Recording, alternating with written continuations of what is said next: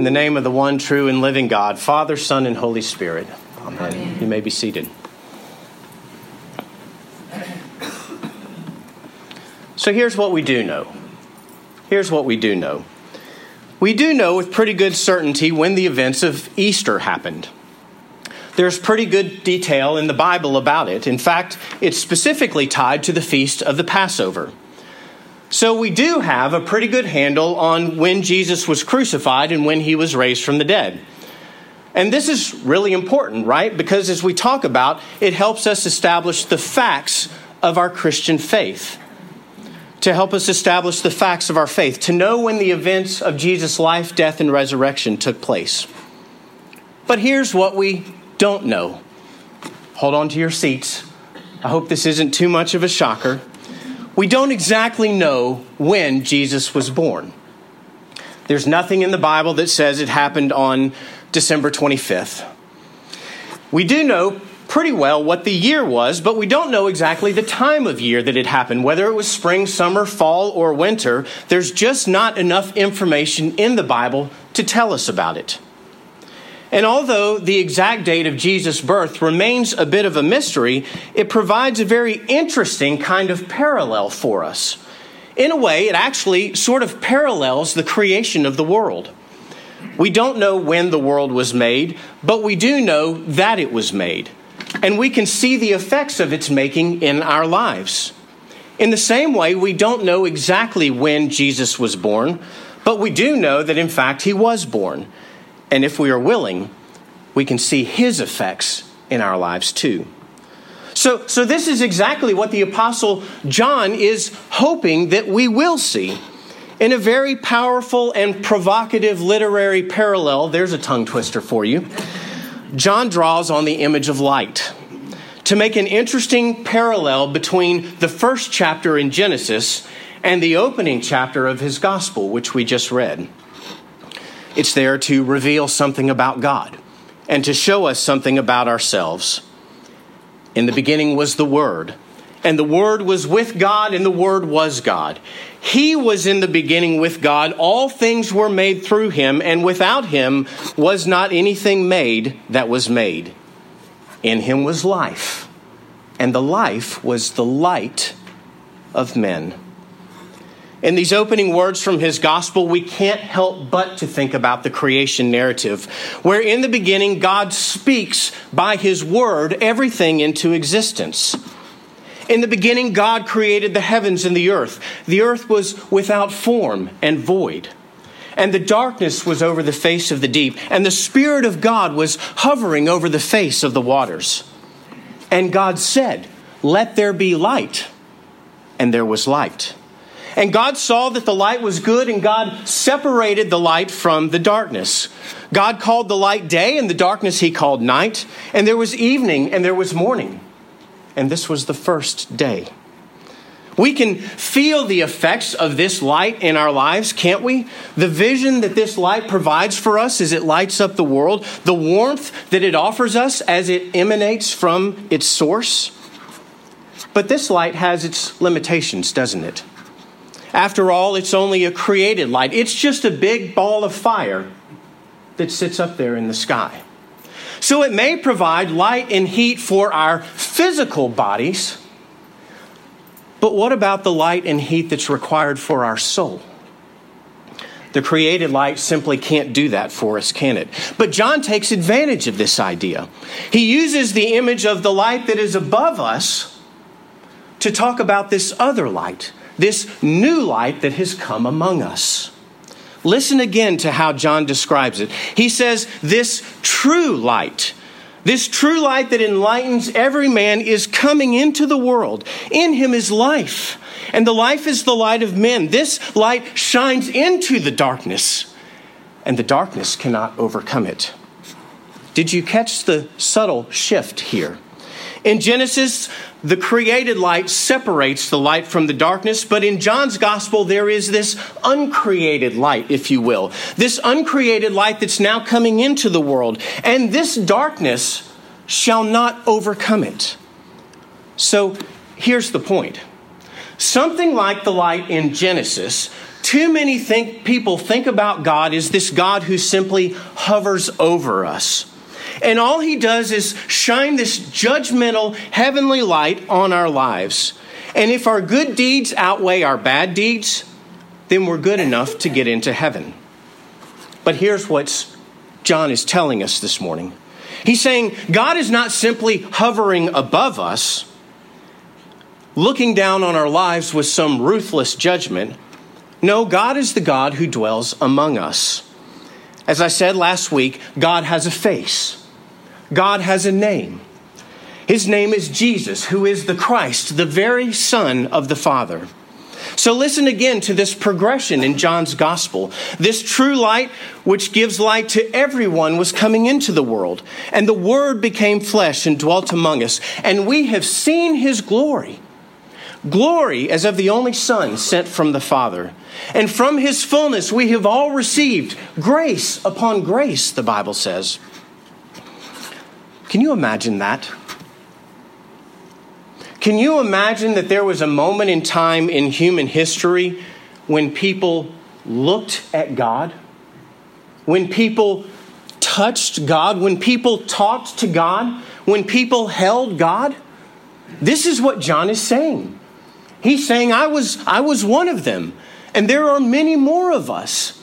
We beheld his glory. We saw him. We looked upon him. We talked with him. He tabernacled with us. He lived among us.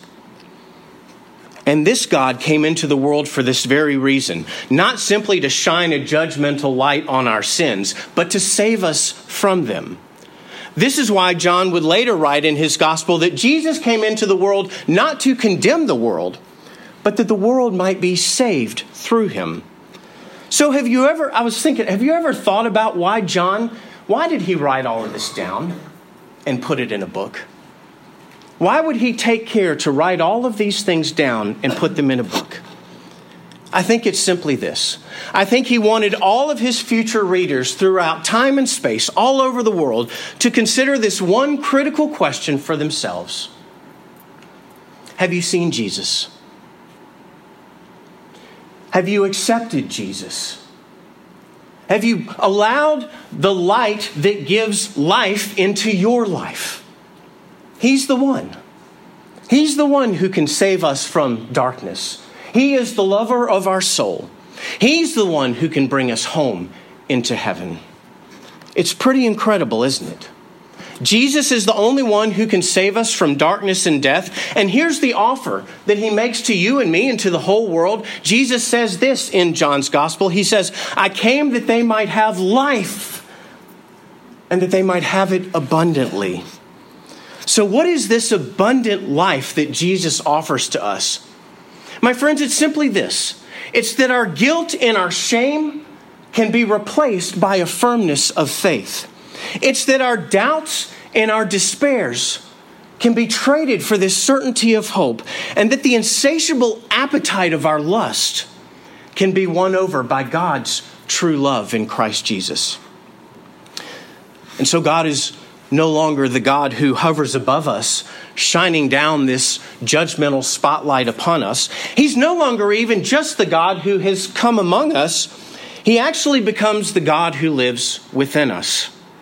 From our reading in Galatians chapter 4 this morning, when the fullness of time had come, God sent his Son to be born of a woman, born under the law, to redeem those who were under the law, so that we might receive adoption as children. And because you are children, God has sent this Spirit of the Son into our hearts, crying, Abba, Father, so that you are no longer a slave, but a child. And if a child, then also an heir of God. Isn't that good news? Isn't that incredible news? Think of it. No longer a slave, but a child. And if a child, then an heir. And if an heir, then an heir of the Most High God. Doesn't that sound good? No one wants to be a slave, in bondage to someone else or addicted to something else. And we all know that certain freedom that comes about with being a child. I wonder how many times we fantasized about that. I know that I have, but I won't ask you to raise your hands. in this difficult and dangerous world that we call adulthood, that maybe we've longed for the days of our childhood, running through the fields of freedom, enjoying friendship and fellowship without fear. And Jesus is telling us we can have that again, spiritually speaking. That when we accept the free gift of grace in our lives, we no longer have to live in fear of a God who hovers over us, because God has come among us and he wants to dwell, to tabernacle within us, setting us free from the slavery of sin and death, making us children of God, and if children, then heirs. My friends, if you never knew it before, God has a plan and a purpose for your life. Because when we break through this fear of the God who is above us, and we grab hold of the grace of the God who has come among us, and we feel the warmth of the love of the God who lives within us, then these and other provocative words that Jesus speaks to us start to make more sense to our lives. You are the light of the world. A city on a hill cannot be hid, nor does anyone light a lamp and put it under a bowl. Therefore, let your light, do you see what's happening? We actually become the light with Christ in our lives. Let your light so shine before all people that they may see your good works and give glory to your Father who is in heaven.